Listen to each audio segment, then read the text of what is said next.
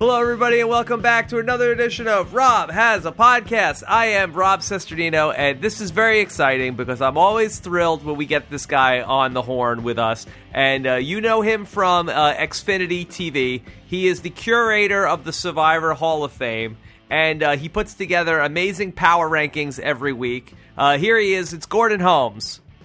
Hey, Rob. Gordon, how are you?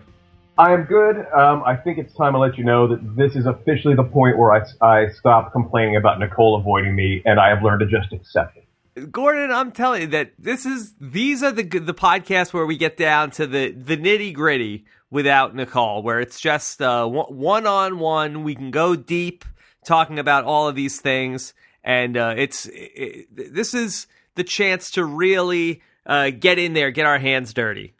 Are you trying to say Nicole's not deep? She doesn't care about the intricacies of the show. I'm a little offended for her. But then again, I'm a little offended by her, so we're just going to leave it at that. Yeah, just leave it at that. Let's just leave it at that.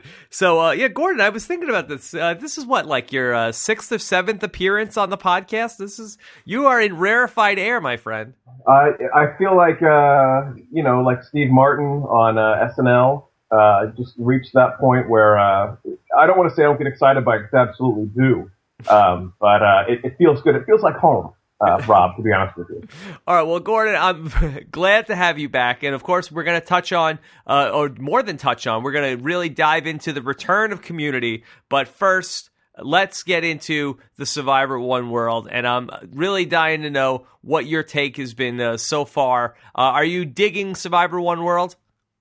I got to tell you, when I first heard about the One World twist, I loved it because they had done something almost similar with Survivor Thailand. There had been other times where they had kind of teased it or hinted at it, that didn't go through with it, and I always thought that'd be a great thing to do. I think that'd really open up the game for a lot of possibilities.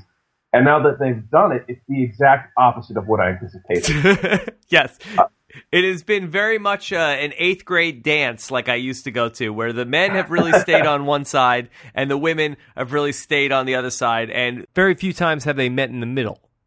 It feels like it's very much a product of the last season they saw before they were out there, Survivor Redemption Island, where Boston Rob had set up those rules: don't talk to anybody. If you're caught fraternizing with the other tribe, you're done.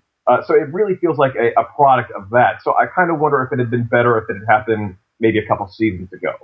Interesting. There has been a buddy system in play. I wonder if it would have been better if it wasn't men versus women, because I think the men versus women was so dividing that you really couldn't have any intermingling, where if it was just different colored laundry separating the teams, then maybe they might have been more accepting of going to talk to the people on the other team.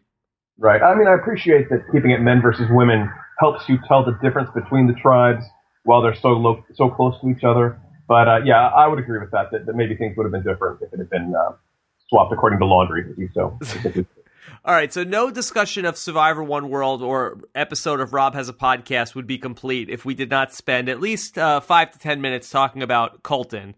So what has been your take? Now, I know you love a good Survivor villain, do you not? I do. Yeah. I absolutely do. So does that mean you are on the Colton bandwagon at this point? My flavor of Survivor villain, and that's probably an awful term to use, goes more in the Johnny Fairplay, the Richard Hatch, where it's I like them more. I mean, sure, on their testimonials, they're very biting, but in their gameplay, they seem to be very smart with the maneuvers they make. Colton, the analogy I want to use for Colton is I feel like he's kind of like Survivor's Courtney Stodden. If you're unfamiliar with that name, she's the young woman who married the 70-year-old Lost actor and kind of became famous off it. And whenever you see her in pictures or in interviews or things like that, she's she's very young. She's like 18 years old or something along those lines. Who did she marry? She married, he was and this is terrible considering how much Lost I know about. I don't know. He was some kind of bit player on a few episodes. I don't remember. But he's like, I exaggerated. He's 50-something. She's 18-something. And it made news a year or two ago because, I mean, obviously the age difference, as well as she's always parading around in next to nothing. And whenever they do an interview with this girl, she always has this bizarre, sexy baby, faux 30 Rock voice that she's doing. And she's always throwing in these not subtle sexual innuendos, and she's always taking pictures of herself in bikinis and whatnot. And you kind of get, in one sense, you're like, this is just horrific. But in the other sense, you kind of get the feel that this person doesn't really appreciate how the world works yet. So you kind of you feel a little bit of sympathy for him. And that's kind of where I am with Colton right now, where he probably thinks what he's saying is funny, and maybe people in his circles find them funny, but I think he's coming to a harsh reality that the real world really frowns on this kind of stuff. So it's kind of almost similar to like how Brandon Hance last year, when I met him, I was like, he's a good kid. But then he gets out there and he's just not ready for how the real world works. So that's kind of where I am with Colton right now. Yeah, very interesting stuff all around. And so Colton is like the Jenna Maroney of Survivor? No, I had said there was a character on 30 Rock they brought her in to be a female voice, and she was always doing like these sexual innuendos, and I think the term they used was sexy baby. Like I'm not going to do my impersonation of a sexy baby voice, because I don't want your listenership to drop to zero. But not that it's zero now; it's very high. That was not an insult. I'd hate for because I can just hear the clicks as turning off the podcast. Yeah. But it's just like this. It's not, to me, maybe to some men, it doesn't work. Mm-hmm. It's really gross. I'm not attracted to someone who's 18. It's put on some clothes. That's how I feel about Colton. He just doesn't have a feel for how the world works. I think he's someone who's really going to be in for a rude awakening whenever he gets eliminated, or if he makes it to the final tribal and he's facing obviously Jeff at the finale, and the finale. The press exit interviews are just going to be really eye-opening as to what he anticipated going out there. Yes, this is going to be a lot of fun, I feel like, just as a spectator, all this. Now, the history of these very young people on Survivor. Now, we have Colton is, 21? Brandon Hance is 19. Fabio won when he was 21. But then you also have like these Natalie Tenorellis, and how old was Purple Kelly? Do we know how old she is? I don't remember offhand, but she was very young. Very young. She was in college, I believe. The track record here is not super hot for these very young people that we're putting on Survivor. Should we raise the age limit on Survivor?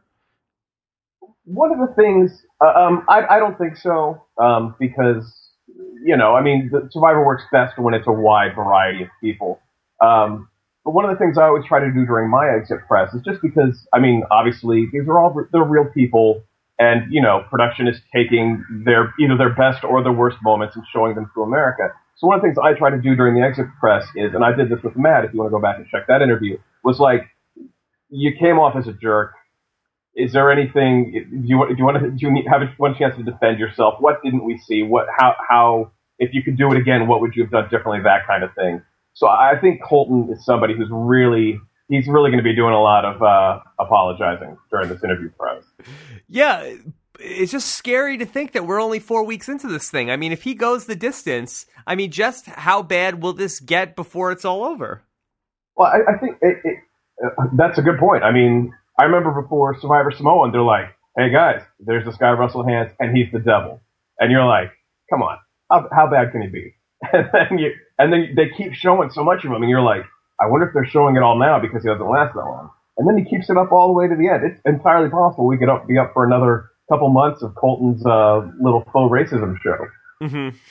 Yeah, it's going to be very interesting to follow because, unlike Russell, who Russell had, was hated by some, but don't forget, Russell won the Player of the Year not once, but twice. So, Russell has his detractors, certainly, but Russell also has a lot of fans, and as he will tell you. But for Colton, he is very hated, but not that many Colton fans out there. Well, love Russell or hate him, you have to admit he did some very interesting moves in the game. He advanced his cause obviously enough to get to the finale. I don't know if Colton has that in him. I absolutely think that Colton's best play would have been stick with the alpha males. Yeah. Because according to Matt, Colton was working with them in the early days. They would, if they could have kept numbers to the merge, then either he'd have the opportunity to work with the women or stay with the men and drum up some sympathy, being obviously the odd man out in a 5-man super buff guy alliance. So initially I was like, that seems like the smarter play. But then, wow, like after what happened this week with the going to tribal council, I don't know if he has it in him to. And I don't think this was the worst move in the world for him. I think it was the worst move for his tribe. But like, it's just the strategy is so out of left field. Like, I think he's right now he's playing for third place at a final tribal. Yeah, let's try to break this down strategically and see if we can figure out if this actually is a good move. I mean, the reason why I think that he's not playing smart strategically is that, he's saying all of these things, but in his confessionals, he's not like, well, I need to get rid of Bill, and if we go to tribal council and I get rid of Bill, he's my biggest competition, and he's very charismatic, and he has a chance to galvanize people against me. He's saying, I need to get rid of Bill because I hate him. He's ghetto trash. He should kill himself. He's so annoying. And this is not the types of things that good strategic decisions are based on. Rob, I kind of feel like with your podcast, is that you have all these survivors on. It's always fascinating to get their angles. And this is going to sound like I almost said knee capping. That's not even close to accurate. Kneecap sucking. I want to know what you would have done. If you were faced with a situation where someone had, the guy who has the power in your tribe said something as ridiculous as, let's give up tribal immunity for a cause that obviously moves his game forward only and nobody else's. Yeah. What is your play? How do you go against 7 guys that are agreeing with this crazy thing? Like, would you have gone along with it? Let's say I'm like Troyzan here in this. Okay. I think I'm saying, whoa, let's a Jonas to be honest. A Jonas, okay. I'm saying, look, guys, let's just calm down here. Let's let cooler heads prevail. Yes, okay, Bill is on your nerves or whatever. But look, the chances are we're going to a tribal council again. But, you want to have this guy to, we're all united that we want to get rid of him. So let's not go anywhere. Now, the only thing that's interesting about this is the idea of, do they know that there's a swap coming? Because if everybody is against Bill, then they say, okay, well, he could get powerful if he gets with in the right group with the women. But for everybody else, I don't think that's so much of a threat. I mean, I think that according to our interview with Bill, he said that he had a brotherly relationship with Jonas. He also said that he had good relationship with Leaf. So I don't know where the big threat was coming from. Like, Bill wasn't coming after anybody except for Colton. So I mean, I don't see the urgency to get rid of him, even if Colton is having a tantrum. If nobody else is going to go along with that, who cares? Well, not to jump back into your answer for Colton. Colton doesn't seem to be one who really cares what anybody else thinks. Right. Like when Bill was trying to talk to him, he just wouldn't have it. Like, this is how I deal with people I'm not interested in. I just get up and walk away. How do you, like, from a standpoint where you're like, I think your argument for not going to tribal council is very valid. You know what? We're going to go to tribal eventually. That's just how the game works. Let's get rid of them then. But somebody like Colton, who clearly has everybody's ear and does not listen to reason, I think I probably would have eventually been one of those dumb guys, like for fear of ending up being the next person on his list. Like, work to get him out, but give the baby his bottle this time, and then I don't know. Like, just that situation was so like weirdly bizarre, and how he seems to have Tarzan in his pocket, and all these other bizarre things. Like, that was just a really just odd, and I've never seen somebody lead a tribe with like such an iron fist. It's absolutely just bizarre. Yeah, I think that what you could do if you're Jonas is not so much even work on Colton, but if you can work on Troyzan and work on Tarzan and the guys who went along with the plan, if you can get everybody else on board with, look, this is a crazy idea, then even if Colton is stomping his feet, you're not going to go to tribal council if only he wants to go. So I think you can do enough with, just like if you were trying to get, somebody out of the tribe, there's enough politicking you can do. I guess it's probably close to maybe in like Congress or the House of Representatives, you might have one guy that really wants to get a bill passed, and he could be a very persuasive guy. But if you can compromise his support enough, then he won't have the votes to be able to get what he wants to do done.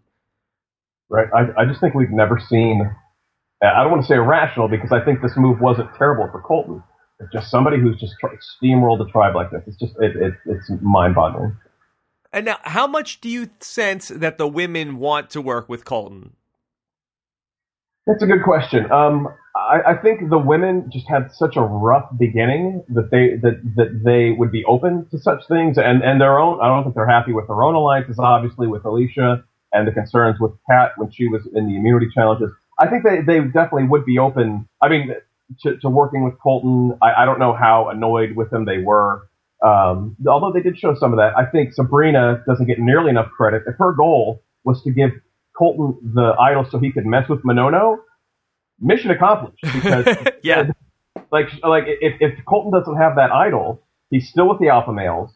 He doesn't get his tribe to give up tribal immunity, and right now the women are facing a player deficit.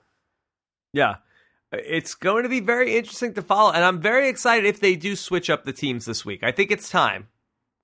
I kind of wish they would stick with men versus women for once. I think the seasons they've done it were oh goodness, the Eliza season, Vanuatu, yes, Vanuatu. I'm just absolutely blanking, but I always felt like they would after 4 episodes they'd give that up. I kind of wish they would stick with it for once. And now that Monono is voting out all these alpha males, hopefully the challenges might get a little more competitive. Oh, that's interesting. Although they have done a great job with keeping the challenges to be, things that don't necessarily depend on like brute strength. But I'd like it to stay this way for once. But on the other hand, it will be fascinating to see Colton have to scramble once he doesn't have his male. I said male security blanket on. Whoa. I know. You know what irked me about the challenge this week? The reward challenge? Why couldn't they make those boxes that they were trying to knock out just one piece of wood? Like it was. I found it frustrating as a viewer that they no, that's only a half. That doesn't count. It's like, oh, come on, they got it. How pissed off are you if you're holding the slingshot back and you're aiming for one slat of wood to give your tribe, donuts or whatever? Right. Yeah, I'm not a sharpshooter with any kind of. I know. Crazy ass Angry Bird slingshot. It's like I gotta It's like I gotta try to pick up a 7-10 split here now somehow with this coconut. That is funny. The Angry Birds challenge. I wonder if that's what it was based on. Maybe you need the blue coconut that you can split into 3, and then that'll be your better chance to take out that flat. Yeah, that was good. I mean, how much do you think that the men's decision to go back to tribal council, even though they won the challenge, reverses the immunity win that they have? Like, the women had won 3 in a row. They had all their momentum, and then they just got totally halted when in that challenge where they just got destroyed. And then to not have to go to tribal council seems like you just have not stopped the momentum. Honestly, I think that helped the women in 2 ways. One, they've got to be thinking, what are we dealing with on this other side? Like, they might not have an advantage in challenge, but I think as far as like team unity, as far as, we can definitely outsmart these guys. These guys are putty in Colton's hands. Like, there's got to be, that has to help them, as well as the men going to tribal was like the worst thing for him. You got poor Leaf, looks like a kid caught with his hand in the cookie jar. Feels just terrible. He voted to go to tribal. Like, I'm going to prove that I'm a team player. And I assume they had told him that they were going to go for Bill because he obviously voted for Bill. But at the same time, like, you can never trust that kind of thing in Survivor. He had to be scared to death. You got this whole weird thing where Jeff is just tearing him to bits. You got Troyzan has to come to Colton's aid because Colton did not come off well at all with his housekeeper talk. So as a tribe, like, on both sides, that was just for the men, it had to have been really uncomfortable and tough and bad for tribal unity.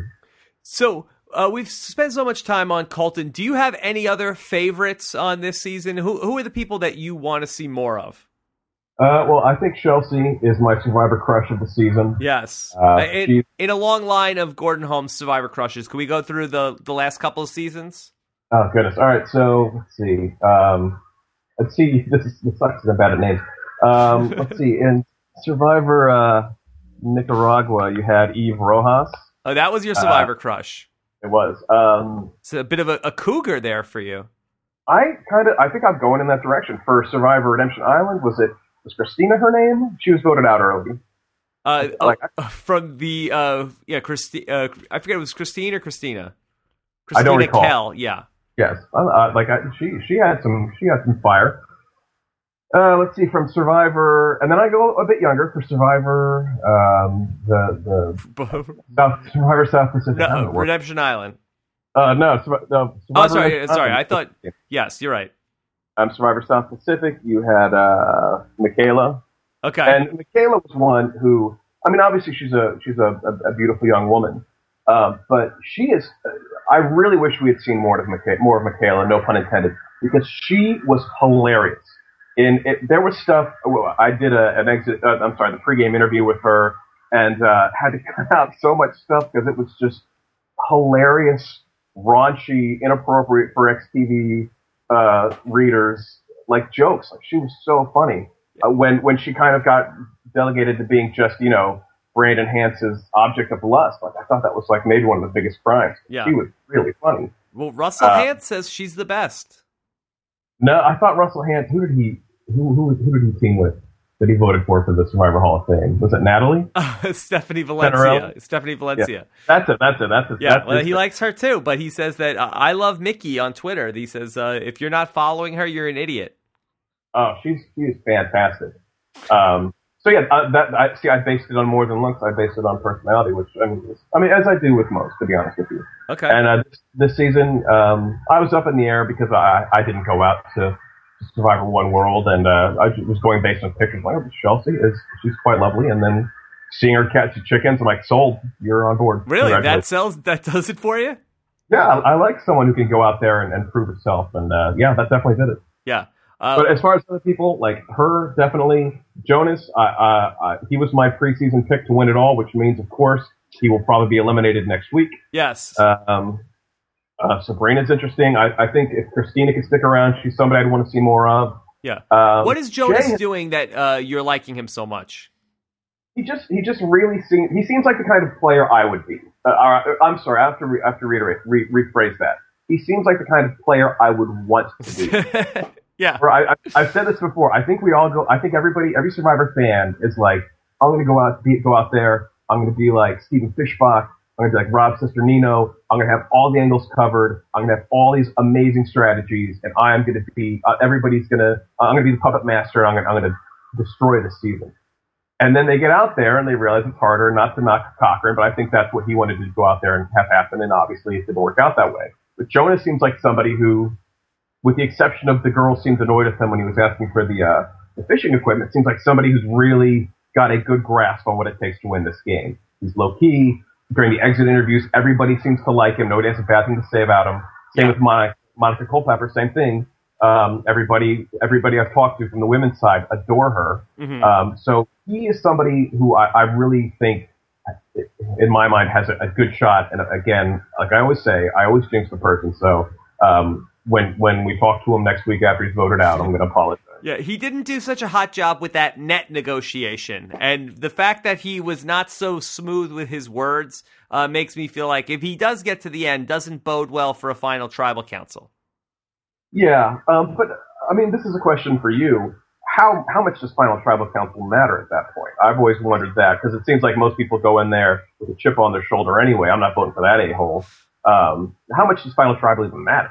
I mean, for me, in the one final tribal council that I participated in, I mean, I was somewhat up in the air going in, and I think like all of these final tribal councils, and I'm including, Big Brother finales and stuff like that, it always seems like, and maybe it's the editing, but it always seems like there's one person that sort of, makes a fool of themselves and does, a embarrassing job, and then one person is either decent or at least somewhat coherent. And then that's the person who ends up taking it home.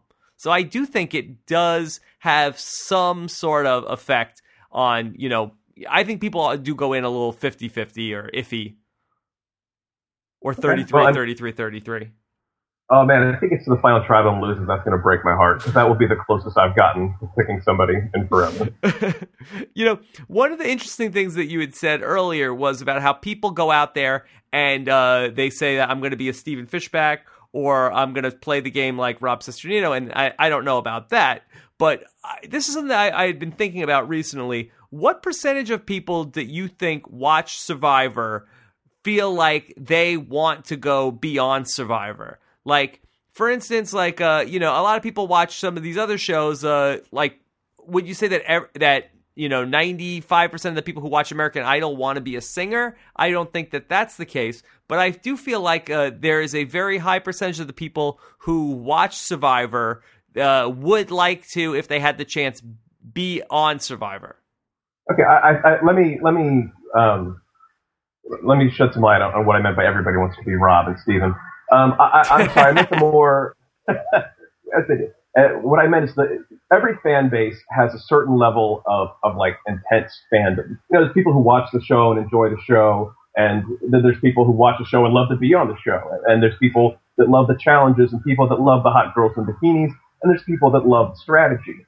With most fan bases, it seems like the more passionate people are about it, the more they seem to matriculate towards more of the strategic side of it. You see this in pro wrestling a lot, where The Rock is the most the biggest name in wrestling. Is he the best technical wrestler? No. People like him because he has his cool catchphrases, and he's like a big hulking dude, and he seems really cool. That's the majority of the audience likes him for that. But the hardcore fans, the fans that go online and write blogs and listen to podcasts, they're more interested in like the more technical side of the sport. Like, and it's the same with Survivor, I feel, where, if somebody came on your podcast and said, well, Ozzy is the best survivor of all time because he's so good at challenges, that person would absolutely get ridiculed. I mean, I think I'm talking more about the more... And how dare you, Gordon Holmes? Ozzy, Survivor Hall of Famer.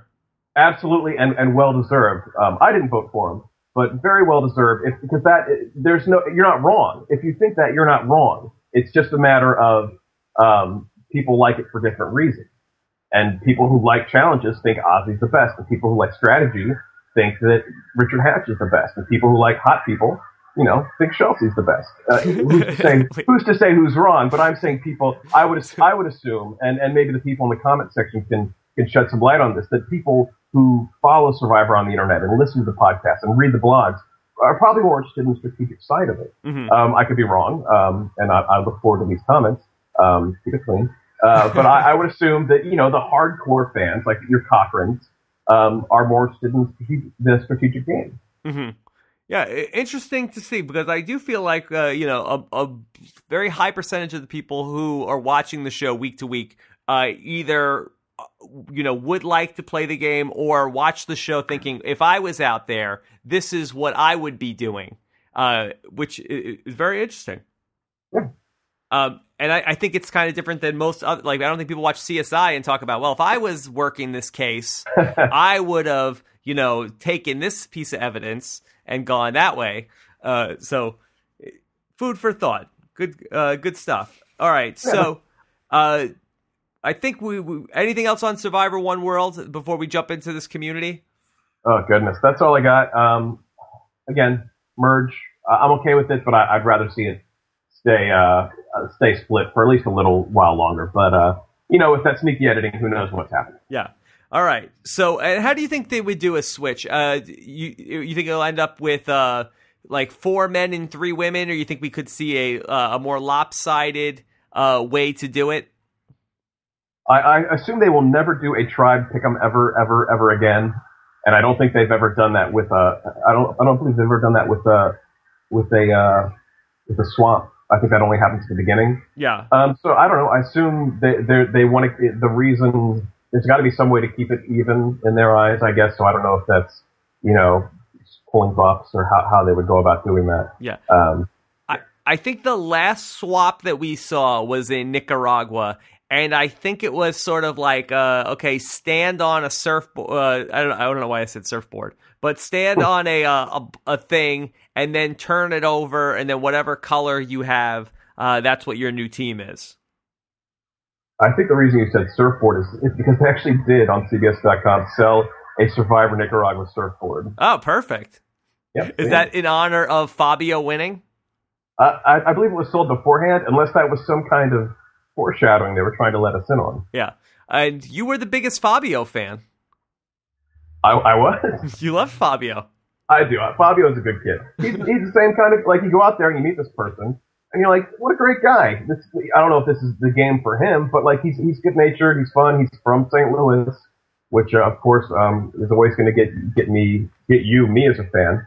But yeah, he's a good guy. I don't know, again, not a fan of his gameplay, but, hey, he's got $1 million check, and I don't. Well, he had $1 million. Okay, he had $1 million check. Okay, touche. All right. Well, let's jump into the return of Community. And everybody knows that you're one of the biggest Community champions out there, or a champion of the Community cause. And so you, Gordon Holmes, what is your mood like only days before the return of Community? Rob, if there's here's the thing, Rob. I don't have any children, so I don't know what it's like to have. Everybody's like, what's the greatest moment of your life? They either say their wedding day or the day their child was born. I have yet to experience that, so I can't say what it's like to bring a child into this world, to hold a new life and look into that eye and see, half you and half the woman you love. I can only assume that my feelings about Community coming back are probably in that same ballpark. More exciting than when your beloved St. Louis Cardinals won the World Series for the second time in 6 years? Or 5 years? I'm sorry. Could you repeat that? I just like hearing that. Where your beloved St. Louis Cardinals came back from the dead and 500 games out of the wild card on September 15th? I'm actually going to make that my ringtone. Honestly, and I did get a chance to watch this Thursday's episode last night, and seeing them all together again is just it's awesome to me. Like, a lot of people will knock Ghostbusters 2, and I'm a huge Ghostbusters fan. People will knock Ghostbusters 2, and with good reason. But at some point, if you love a franchise, sometimes just seeing them all together again, just that feeling is enough. And it's great. Like, it's not as good as the Cardinals winning the World Series for the second time in 5 years after coming down from 500 games. But too bad Bill Murray doesn't feel how you feel about the Ghostbusters. Otherwise, you would have a Ghostbusters 3 right now. Well, here's the thing. If you go to my website, if you plug, morewhatnot.com, I actually did an interview with Harold Ramis, and this is way off topic, a couple of years ago, and we talked about Ghostbusters 3. And he's a very nice guy, but, oh man, the thought of Ghostbusters 3 scares the crap out of me, just because of some of the ideas him and Dan Aykroyd have been tossing around. So, I ain't afraid of no Ghostbusters 3. What's that? I ain't afraid of no Ghostbusters 3. I am. I'm horrified. I'm not one of those people that, like one of those Indiana Jones or Star Wars fans that, they ruined my childhood. I just, I don't want to see it. I'm good. We're fine. Let's move on. Maybe you could write some Ghostbusters fan fiction and write a Ghostbusters 3. I don't know. Those fan fictions always kind of turn. That's the thing, and I don't believe I have the ability to do that either. Like, for years, I tried to think of, they always talk about relaunching a new Ghostbusters with new people, and I always kind of, who does that kind of comedy today? And there really aren't a lot. Yeah. All right. So how did we get on to Ghostbusters? I know, right? I'm sure it was my fault, to be honest. So we were talking about the return of Community. You were happy in Ghostbusters 2 because you got to see all the Ghostbusters back together again. That's right. Yeah. Seeing just watching, the first bit before the credits, just seeing them all there was just awesome. It absolutely made my evening. Yeah. So I, too, got to see the first episode of Community. They have the Paley Fest, which goes on here in Los Angeles. And does it go on in New York as well? I think there might be a couple offshoots there, but I think the majority of it's in Los Angeles. And what it is a sort of a 2-week-long festival where they have stars of different TV shows. Like, they have like a night for different TV shows, and there's like a panel where they interview all of the different people from the shows. And so last Saturday night, I attended the Paley Fest for Community, which was moderated by the great Alan Sepinwall, who I got to meet after the show, and he was super nice. And so we got to go see that, and they showed the first episode of Community that will come back on Thursday, March 15th. And so Gordon Holmes, that was, without getting anything too spoilery into Community, and not that you could actually spoil Community, did you think thumbs up or thumbs down for the episode that is going to be the return of Community? Absolutely thumbs up. I mean, it's not like one of their best, but like it's a solid, stand-up triple. I think, baseball analogies again. Yeah. I think, Britta owns this episode. I think she's somebody who they just have done, like when she started, she was just like the pretty girl that Jeff was going to chase. Yeah. And now what they've done with her character with like the hardcore liberalism is just fantastic. And I really enjoyed it. I could always use more Troy. But other than that, absolutely no complaint. So you're saying they did not Brita it in their first episode back? They did not Brita it. There needs to be like some kind of alternate.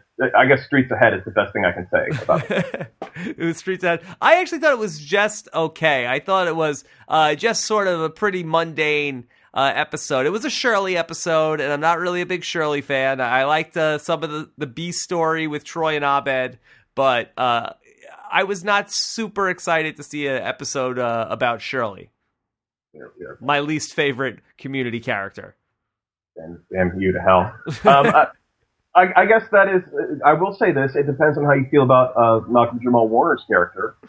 He's in it a bit. I know a lot of people really don't enjoy him, or I kind of like him as he's always just kind of a real guy in the center of all this craziness. So again, I enjoyed it, and Rob Cesternino is the best.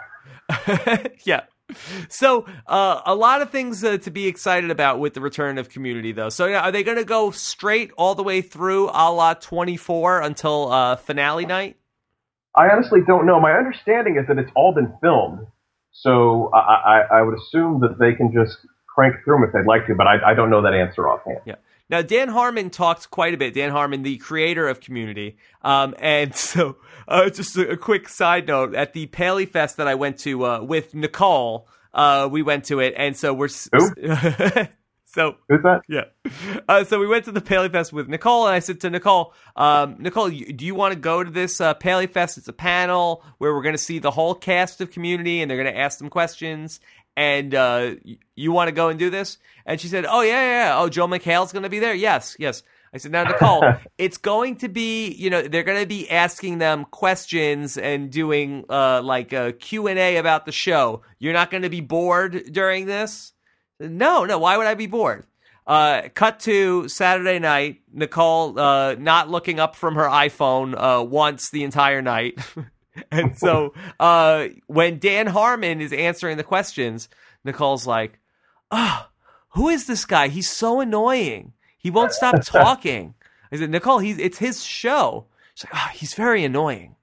So Nicole, not a Dan Harmon fan. Anyway, go ahead. Well, let's not move away from this too quickly. When Joel McHale spoke, what was her reaction to that? I don't know if she was even paying attention to the words. Because I'm envisioning, like a 13-year-old girl at a Backstreet Boy concert. That's probably the worst example. I just dated myself. But Bon Jovi circa 1987 with the girls going crazy. Yeah. And then very frustrated I was when Nicole flips through the panel and sees like, oh, Paley Fest for Modern Family. Should we go to this? I said, you're not even enjoying what we're at right now. Why do you want to come back to one of these? So I would skip it next time and just stream it online for anybody thinking of bringing a +1 to Paley Fest. Well, were there any interesting tidbits that were discussed during the panel? A few interesting things. So one of the things that Dan Harmon mentioned was about how this is the darkest season of Community. He always saw this as a 4-year thing, with the third year being the darkest year in the 4 years. And talking about just how ironic and meta the Community turns out to be is that the actual show gets put on hiatus during this darkest season. But The big thing that they've talked about is there are the deaths that have happened on Community. And Dan Harmon said, look, sitcoms don't really kill a lot of people. And we've already had a couple of deaths this season. I guess most notably Pierce's dad, who Jeff had a little bit of a hand in his murder. But allegedly, I think there's going to be a character is going to die before the end of this season of Community. And I wanted to know if you were interested in taking some bets on who that character could be. All right. Now, did they give any kind of hint as to if it was a bigger character, smaller character, etc.? I don't sense it is going to be one of the 7 principals of the show. You never know, but it could be. But I don't get the sense it's going to be one of the main study group 7.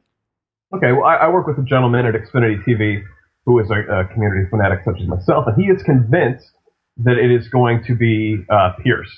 Okay. And he bases this on, if you ever read Dan Harmon's Twitter, which I highly recommend, how much they seem to hate Chevy Chase.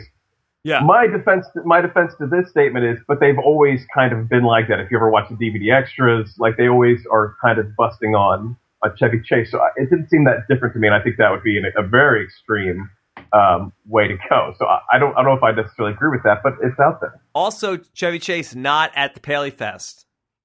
Oh. One of only 2 of the principals who were not there. Your boy Troy was not there either. I hope it's not Troy. Troy has so many different side things with his comedy and his rap. I'm going to hope it was that. Yeah. Donald Glover. Yes. Troy does not have a rapping or comedy career. All right. Can I give you my pick for who they're going to kill off on Community? Absolutely. All right. I think that the person they're going to kill off is none other than one of your favorites, Senor Chang. Oh. Interesting. Only what leads you to... Only because I feel like that he has been, as the honorary 8th person of the, the 8th lead of the show, as he was in the first season, I think that he's kind of been usurped here by the Dean. Jim Roush, is it? Is it? I'm not sure how to pronounce it. I've only ever seen it in the credits. Yeah. the Oscar-winning Dean. The Oscar-winning Dean, who really stole the show at the Paley Fest panel. He probably spoke maybe the most out of anybody in the cast during that night, and who is hilarious on the show. And I feel like to come up with ways to get Chang into the story, it seems very forced. It seems like they have to shoehorn him in there quite a bit. And I would not be surprised if it is Chang who is the one who bites the bullet or takes a bullet.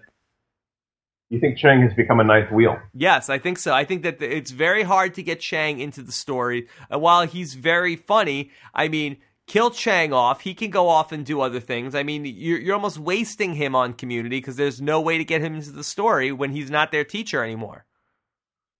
Now, here's my take on that. From a storyline perspective, it does seem like they're kind of shoehorning him into bits. And in my opinion, Chang does best when he, punctuates the scene rather than is a main character in a storyline. So from that aspect, I would agree with you. My only concern is this is a show that gets slightly better ratings than a test pattern. And that's not true. That's not true. One of the things that you finish your point and then I'll jump in. Yes, as I was saying, Community is not doing so fantastic in the ratings. Although, as 30 Rock has taught us, that spot is very difficult. And Senor Chang is probably, if not the most recognizable members of that cast, definitely top 3. Yeah. Well, as you alluded to, they took 30 Rock, or they took Community out of that 8 p.m. Thursday slot where it was not doing so hot. I think it was in between 3 and 4 million viewers were watching that show, and they figured, okay, well, let's put in 30 Rock, which has never really been a ratings juggernaut, and they put 30 Rock in that spot, and 30 Rock at times did not even do as well as Community was doing in that spot. So now here comes Community back to that spot, and they're able to say, and Dan Harmon talked about this at the Paley Fest, politically, this may not have been the worst thing for them to prove, because people had said, oh, you're on Thursday nights at 8 o'clock. Why aren't you killing it? It's NBC Thursday night. There are guys doing podcasts about the history of this spot. Who would watch? Yeah, who would watch something like that? And why wasn't Niles Crane higher on the list? But that being said, if they can come back and just improve on the numbers 30 Rock was doing and say, hey, look over here, this Big Bang Theory is a real juggernaut here. It's the number one show on television. Also, we've got American Idol up against us here in this spot. I mean, if they could even just improve on the 30 Rock numbers, I think this is a moral victory for Community. I think there's a big misconception about 30 Rock that has really helped Community, and that because 30 Rock is so critically acclaimed, they've won so many awards. Tina Fey has been so celebrated because of the show, but 30 Rock has never really done fantastic numbers based on where it is. It either has been helped by its lead-in or things like that. So it wasn't shocking to me that 30 Rock didn't do very well there. I think like you said, with Big Bang and with American Idol, it's kind of just, I don't want to say a dead spot, but it's a rough spot. So to see 30 Rock come in there and do similar numbers wasn't shocking, but people expected more because of 30 Rock. So hopefully that line of thinking will help our Community make it to that fourth season. Yeah, we'll see, because Community is very much in the danger zone, is on the bubble, as they say, as we're getting ready for March Madness, for getting renewed for the fourth season. And I think it's going to, these next couple of weeks are really going to determine the fate of if there's going to be one more year of Community or not. Well, my understanding is the producers are very confident that there will be a fourth season. This is awful being a television, reporter like I am, but I'm not sure the exact specifics, but, once a television show hits a certain number, it becomes worth more due to syndication and other rights such as that. So there is a lot of money at stake, a lot of money to be made if Community makes it to a fourth season. And that's kind of what I'm hanging my hat on, hope-wise, for getting to that fourth season. Yeah. I think a lot of people will be willing to take a hit rating-wise and, income-wise due to commercials, et cetera, in order to get that fourth season out of Community. And all of my fingers and toes are crossed that is the case. Yeah, as Gordon Gekko once said, greed is good, especially if you're a Community fan. Indeed. So you keep it going. So what do you think about, I thought this was very interesting when we were sitting there at the Paley Fest panel, and just the grassroots sort of, social media, online support for Community. I mean, is there any other show that you could think of that has this sort of, while it does not have mass appeal like many things on the internet, it seems to have extraordinary niche appeal to a lot of people through, all of the different interwebs and all the things that connect us online? Well, I mean, you hear about shows like Jericho and things like that, where their fan bases really did like not successful shows, but the fan bases did a good job of keeping that show alive. Mm-hmm. And not to be too pointed, but Community's got a lot of, for lack of a better term, geek appeal. I mean, they did a whole episode on Dungeons and Dragons for goodness sake. So, I mean, this is a show that's going to have its fans are going to be into social media and are going to be more active on the internet. So this might have been something that worked in its favor when it came to, drumming up fan base and the 6 seasons and a movie hashtag and stuff like that. So, I think I don't know if the fan base in particular, because of that reason, is more likely to be working together, but I mean, it's working for them. So let's hope, let's keep that going. One of the great questions that was asked at the Paley Fest was, and a little, like a 6-year-old kid asked it. So obviously, like, his dad told him to ask it. But the question was, if we get to 6 seasons and a movie, what will the movie be about? And Dan Harmon had a really interesting answer. He said that, what I would like to do is that at the end of the 5th season, that the whole study group says, okay, we're about to go on a trip, and he threw out Vegas or whatever, or a cruise, and then they come back at the start of the 6th season and say, Oh, that was crazy. Well, we should never talk about that again. And then the movie is the adventure that happens in between seasons. I thought that was a pretty interesting idea. But 6 seasons in a movie looks pretty far-fetched at this point in time. Well, I've always kind of held up hope for 7 seasons in a theme park, but theme park ride. That might be too aggressive. Yeah, I'm hoping that we don't get to 7 Transformers movies and a theme park ride. Yeah, I think you're out of luck with that one, buddy. I think that's all. I think it's all coming. Oh boy. So, there's also been a lot of talk about this upcoming season of Community, or this half season. Some of the high end episodes, or the big idea episodes that are coming up. There's been some talk of a Law and Order episode. Are you excited for a Law and Order themed episode of Community? You know, I try with Survivor. I do everything in my power to be spoiler free. That's how I enjoy that show, is not knowing who's going home next, and also that it's not fair for the power rankings. Of course, which as Coach will tell you, we take it deadly seriously. However, for Community, it's the exact opposite. The second something's out there, I'm on it. I'm watching it. And they had this long, they called it like spoiler clip, and it was like this long, awesome montage of all this stuff. Like a pillow fight coming up and all this kind of craziness. I'm not a Law and Order fan, but I think I know enough about, what happens in a Law and Order episode to get what they're doing. And the thing is they've done such a good job with all these kinds of things in the past. It's almost kind of like Pixar before Cars 2, where they've earned the right to just assume it's going to work out. Pre-Pixar, or pre-Cars 2 Pixar. Very good.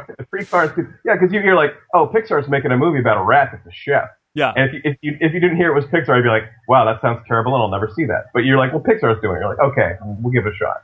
Yeah. So Dan Harmon has earned that level of faith from me. So, of course, I'm looking forward to it. The other big announcement was that at the Paley Fest was that there's going to be a Community animated series of shorts coming out. What is your reaction to the Community animated series? Well, we have them on XfinityTV.com. Wow. See what I did there?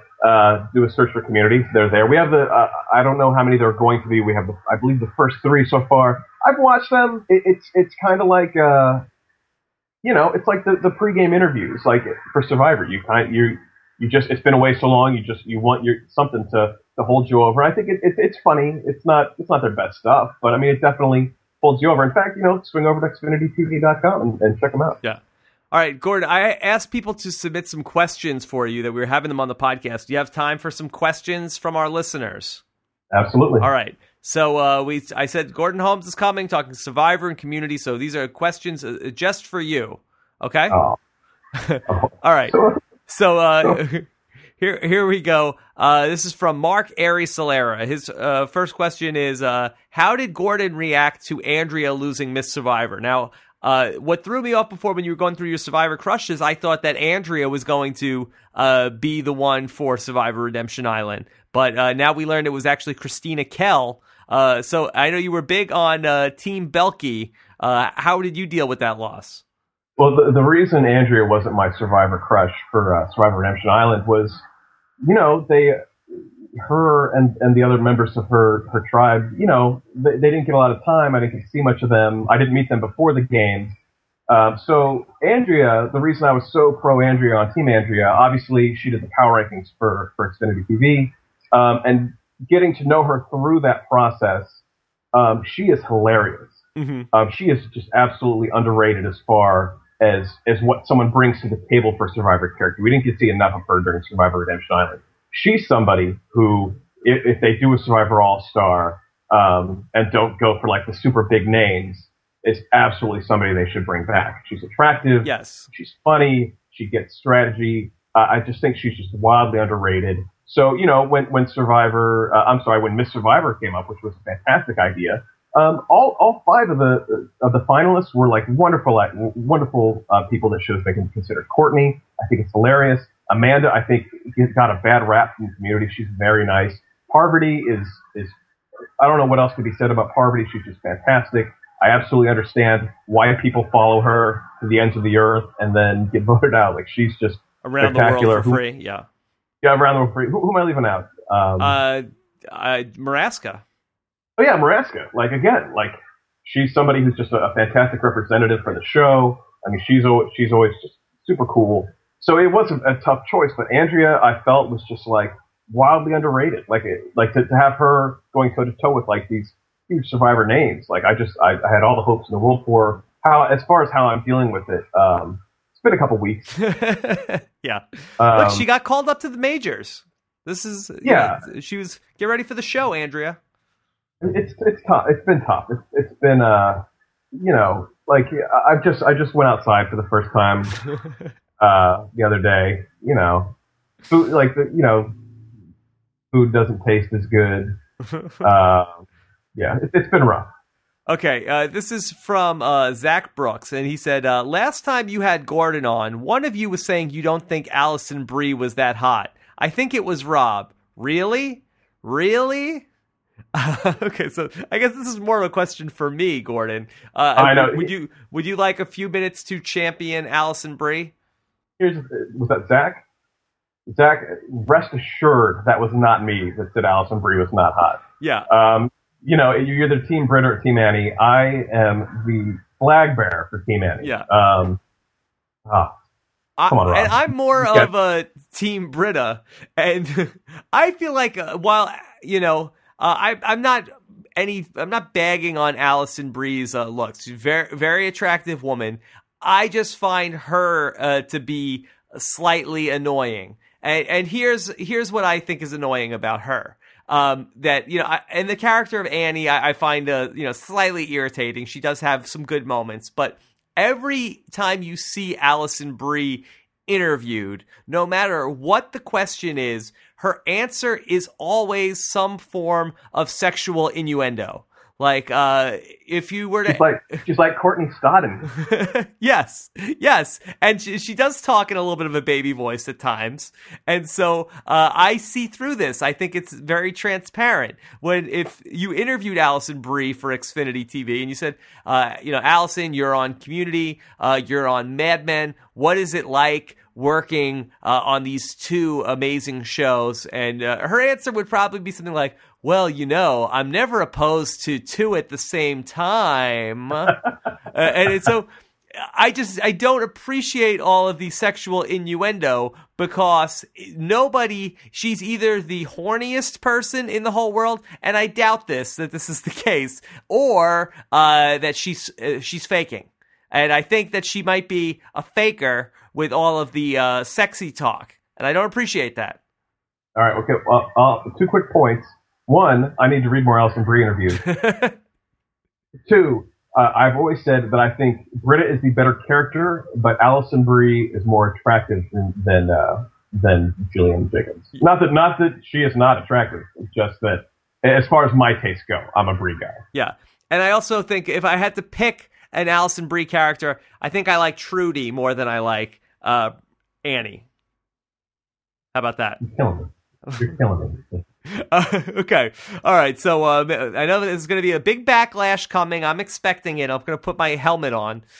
So Jessica Frey wants to know, Gordon, who is worse, Colton or Pierce? I always kind of wondered how they were going to bring Pierce back after last season, just because he was just 500 degrees of evil. Colton, he's worse. The funny thing about Colton and Pierce is like their racism, and I just made air quotes even though we're on a podcast. Yeah. It's almost like I feel like there's 2 different kinds of racism. There's just like this angry hatred racism, which I'm talking wrong. All racism is bad, but there's like this angry hatred racism, like hate black people or whatever. And then there's just like this, they don't know any better. And that's like, you almost, like, neither is good, but you almost feel sorry for the person that doesn't know better. Mm-hmm. And that's kind of how I feel about Pierce and Colton. Do you think that Colton has on his iPod any version of Pocket Full of Hawthorns? Oh, that's a fantastic question. I would assume that there's got to be some kind of dance remix on that. Okay. Mark Aries Solera wants to know, Undertaker versus Triple H, WrestleMania, who wins? I think this is very easy. Oh, absolutely. From a storyline standpoint, Undertaker's got something to prove. because at least the way they're playing it, because Triple H beat him within an inch of his life at WrestleMania, and he doesn't want to go that extra inch further. But from a business standpoint, if I were in charge of writing for World Wrestling Entertainment, I would never, ever, ever, ! Have The Undertaker lose at WrestleMania. It's an amazing selling point. It adds so much to his matches. And I'm actually shocked how psyched I am for this match. I didn't think they could get me excited for another one of these, but this WrestleMania is going to be awesome. Am I crazy? Didn't Undertaker fight Triple H last year at WrestleMania? He did. The storyline you're missing, and shame on you for not being up on your wrestling, is that during WrestleMania last year, Triple H just destroyed The Undertaker, but at the last second, The Undertaker got in his submission hold. It was a bit of a fluke. Triple H tapped out, and The Undertaker won. Undertaker had to be taken from the ring because he couldn't leave under his own power. It was very dramatic. And now Undertaker wants revenge for the savage beating. And but he won. He wants revenge after he won?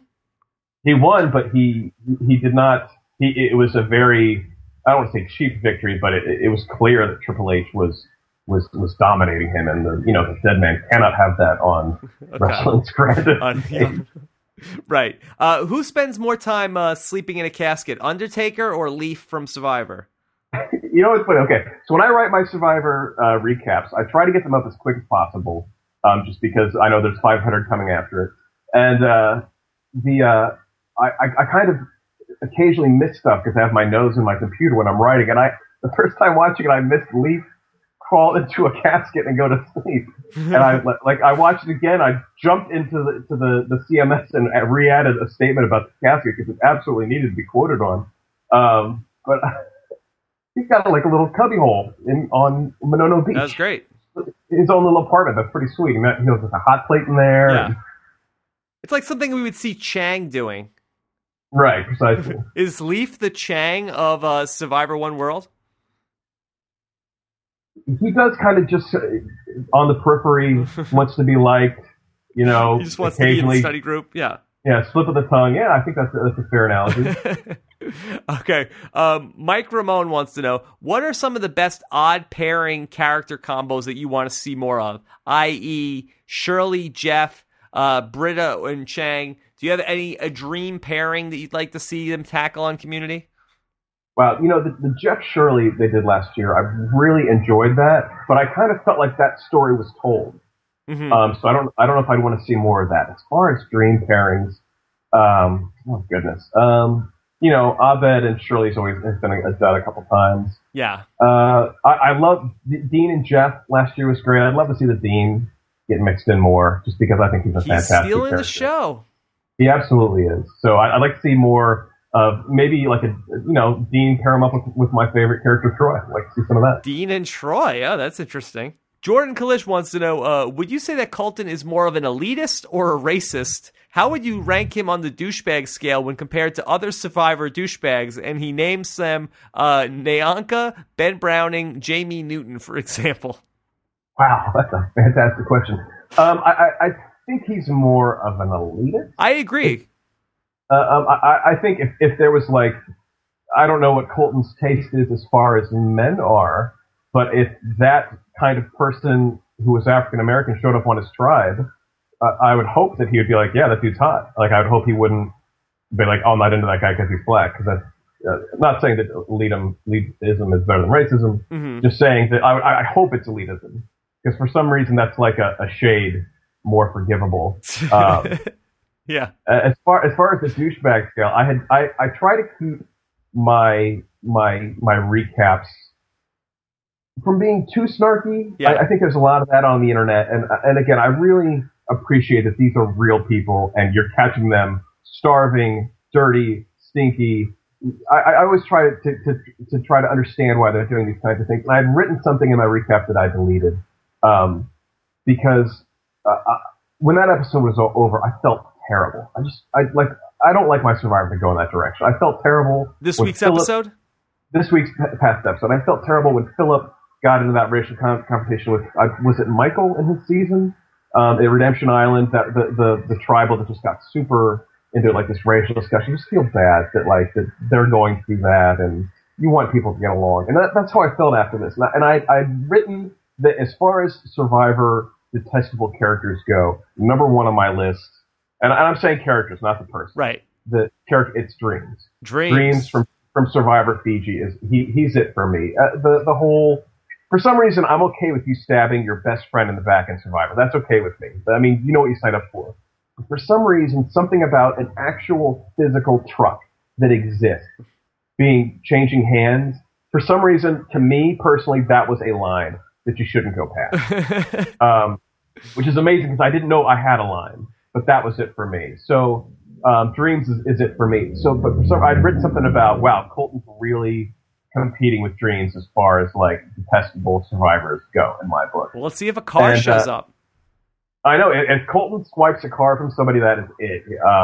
I'll have no faith in his redemption. Yeah. But yeah. So as far as things go now, Colton is reaching that level in my book with Dreams. So has Colton not yet surpassed Dreams? Not yet. Is he number we'll 2 see. for you? Yeah.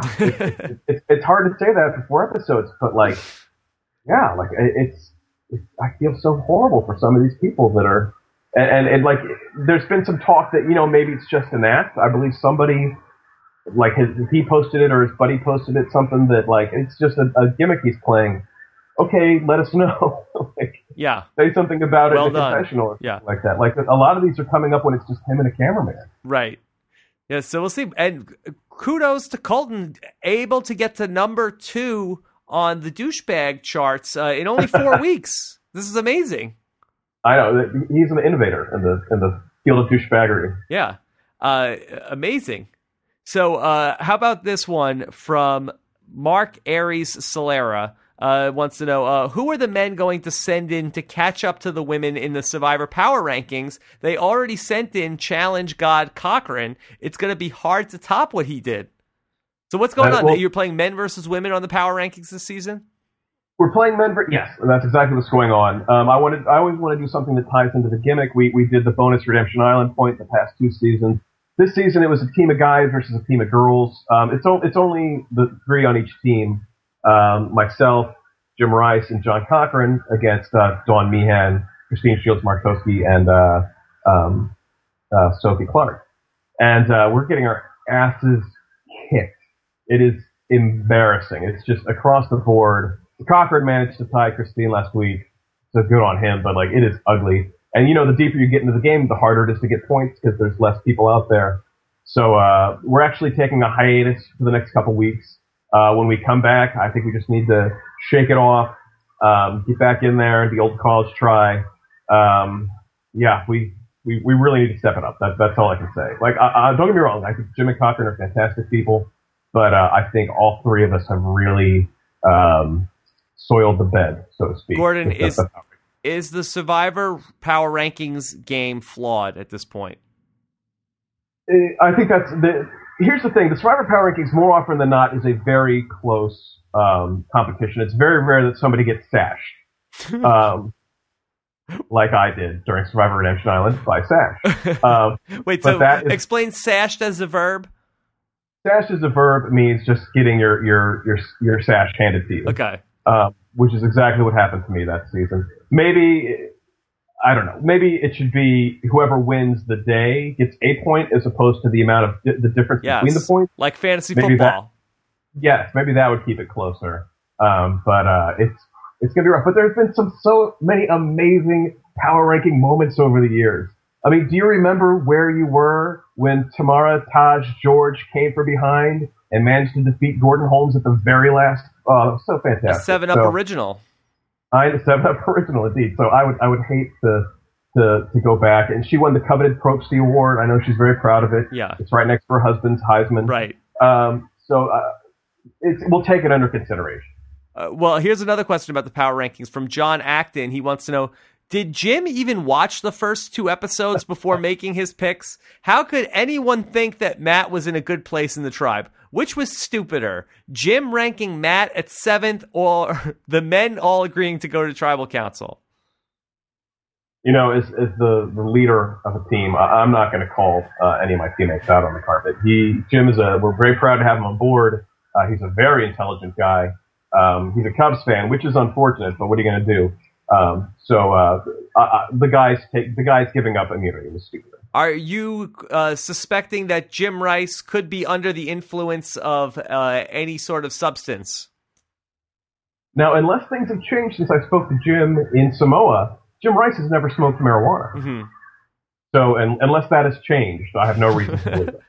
Yeah, we'll see. He also said that he is a high school teacher.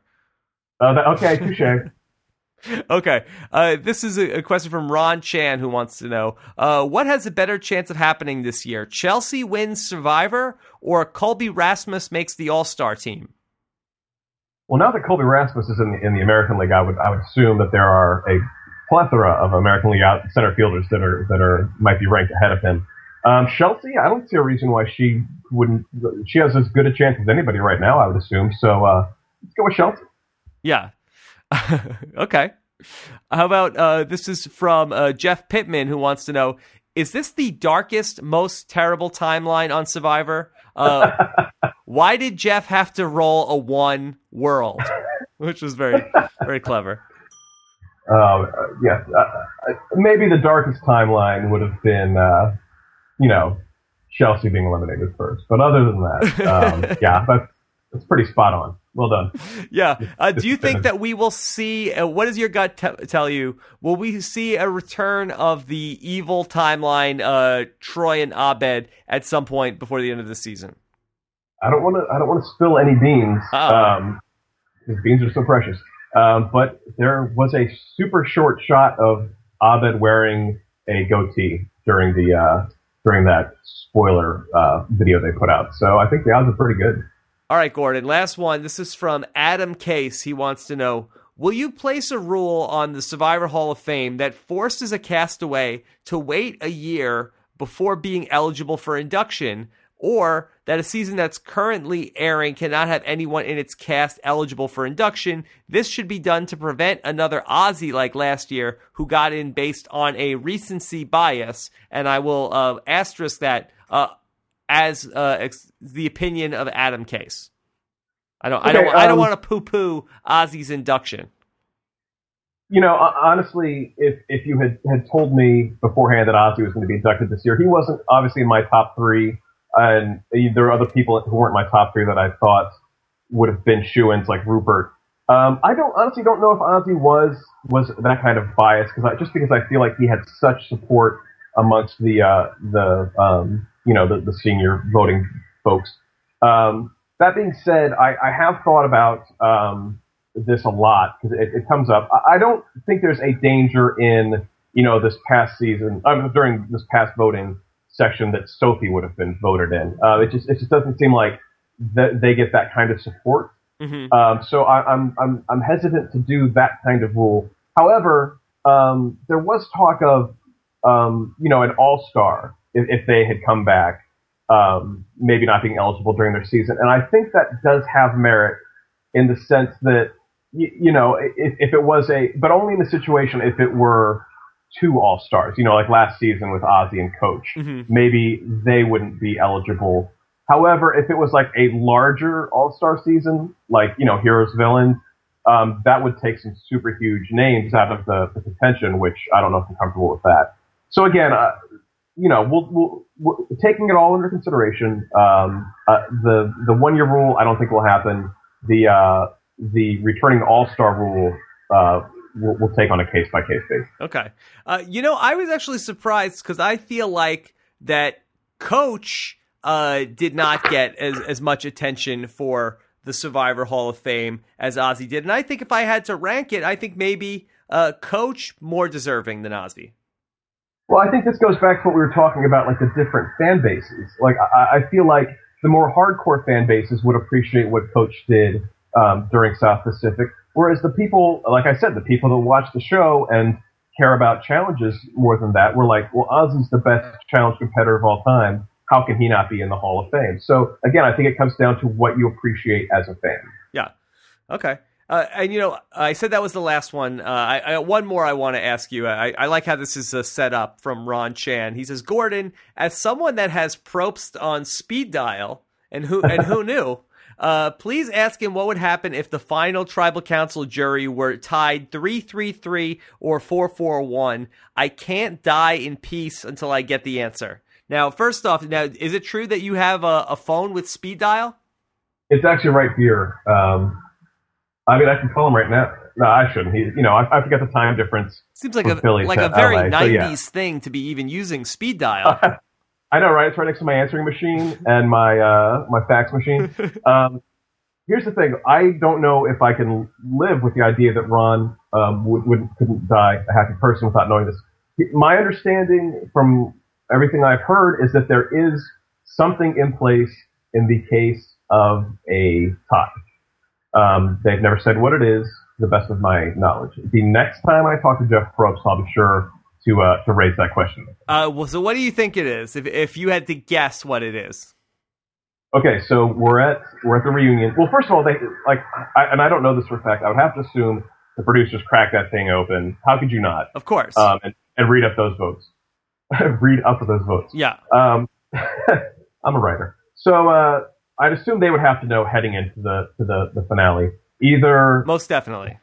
Yeah, so I would assume they would have to arrange for some kind of revote.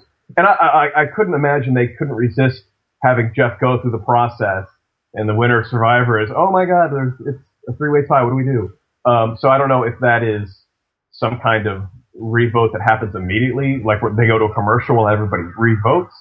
I'd assume if it ends up 4-4-1, they would just eliminate that third person and then have them revote. So there's no way there's a tie. But then you have to revote after you've seen the show. I mean, doesn't that what would be interesting if it was 3-3-3? I know they used to say on Survivor, the votes have been sealed since we were on the island, and this is the first time that we're opening it. Obviously, they're editing the show. The production has to know who is the winner. But are they looking? I mean, they have to check the tape, I would think, to at least make sure they got it while they're there.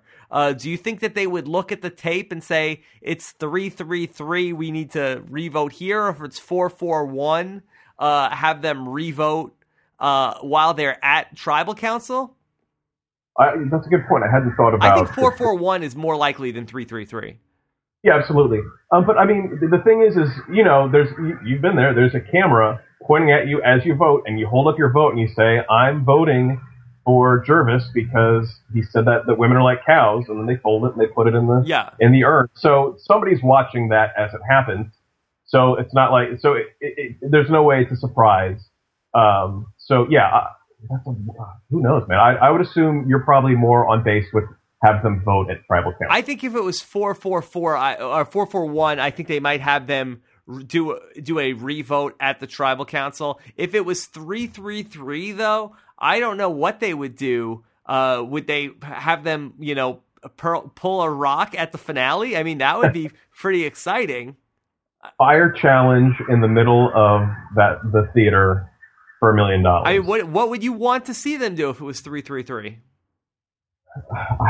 I don't know. Like again, like I said, like can you change somebody's vote at a tribal? Can they talk? Can they not at the reunion? Yeah.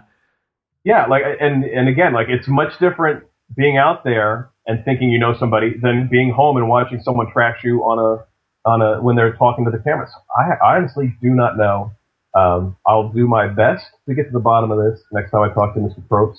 But yeah, I almost feel like the purple rock is the most fair way to break up the 3-3-3 tie. So are you saying all three people pull a rock, whoever has the right rock is eliminated? No, is the winner. Wow. How's that for an exciting finale? And Jeff Probst says it's 3-3-3. Don't go anywhere. We're pulling a purple rock for $1 million when we come back. Who's changing the channel? Don't get me wrong. I would absolutely stay tuned in, but I can hear in the distance a fan base, bursting into flames with anger because. Well, what would you do? It was it was a stalemate, 3-3-3. I mean, do you want them to vote again after seeing the episode? I mean, I think that's more. I mean, I'm not gonna if I'm in the finals of the Amazon and then let's say there's a final 3 and it's me, Jenna, and Matt, and then we come back. Everybody's watched the show. People aren't going to vote for me after they saw I was, making jokes about them or, I mean, they had this on Big Brother. That's the reason why they sequestered the Big Brother cast now is that Danielle Reyes on Big Brother 3 should have won, and people didn't vote for her because she was mean in the confessionals. It's got to be a fire challenge. It can't be pull a rock. There needs to. It's got to be either some kind of vote or some kind of skill. If it's pull a rock from a bag, people. It's one of those things like in the All-Star game with Ty. People are like, I just sat through 5 hours of baseball for this. I just sat through 13 weeks of television to pick a rock out of a bag. I know. Yeah, I went through all this, and it comes down to guys picking a rock out of a bag. I have to think that they have prepared for such a contingency. But the thing with making a fire is that, what was the season where they had to make a fire and it took them like 5 hours? I know. I mean, you have people sitting there at a live reunion show. It's got to be, they can't do it by the applause meter. At least... Like the rocks is so arbitrary, but at the same time, it's just so. How could you argue with it? They need to set up some kind of obstacle course in the street in New York, and have them run it. Have them run it not only in their nice clothes, but back to their original weights and all done up and pretty. Like setting up the fire. I feel like is rife with controversy of this person had more sawdust than I did or whatever. Beats me what you would even use to start a fire. The kindling, whatever it would be. Listen to Survivor All-Star Rock beats me what it takes to make a fire. What I always said about Survivor, and we all talked to Jeff Probst and stuff before the game started on Survivor All-Stars. He's like, make sure you know how to start a fire. And to this I said, look, if my tribe is looking at me and saying, Rob, we need you to start the fire, we're dead already. If we get to the point, Rob, it's coming down, our life and death depends on you being able to start the fire, we are dead. Forget it. That's my mom's biggest pet peeve is people who go on the show and don't know how to make a fire. That's her biggest concern. That and the women when they don't have swimwear. When they're running around in their bras, that concerns her as well.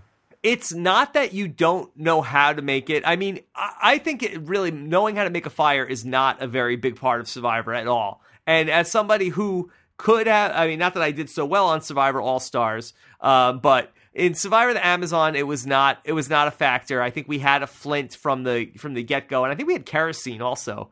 And in Survivor All-Stars, and a lighter, it was a big deal. But Boston Rob knew how to make a fire.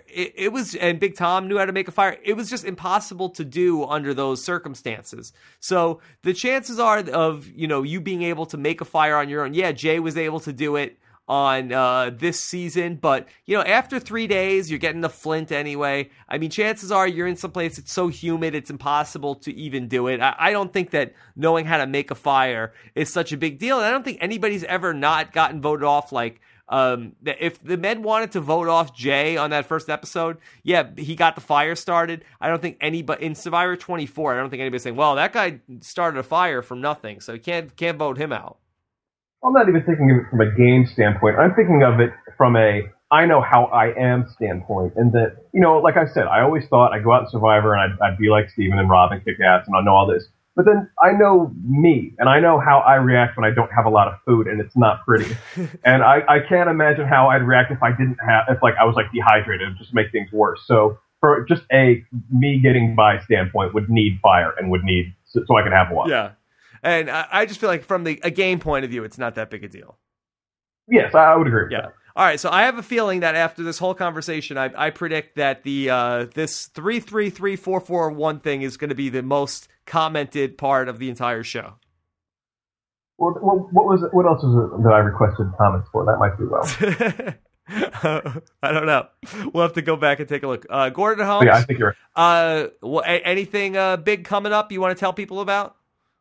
Like I said, there's a brief hiatus, and then the power rankings will be back. Like and then, Community, the power rankings, are they canceled? They are. My ratings weren't that good, and hopefully my small loyal fan base will help bring it back. So the new column that goes up in its place during the hiatus, you have to hope it does not do as well. Yes, do not click on the 30 Rock rankings. Do not pay attention to them. But yeah, we'll be back with the recaps and the exit interviews and power rankings and etc. in 2 weeks. Okay. Well, Gordon, until next time, we'll talk to you soon. All right. Thank you. All right. Take care.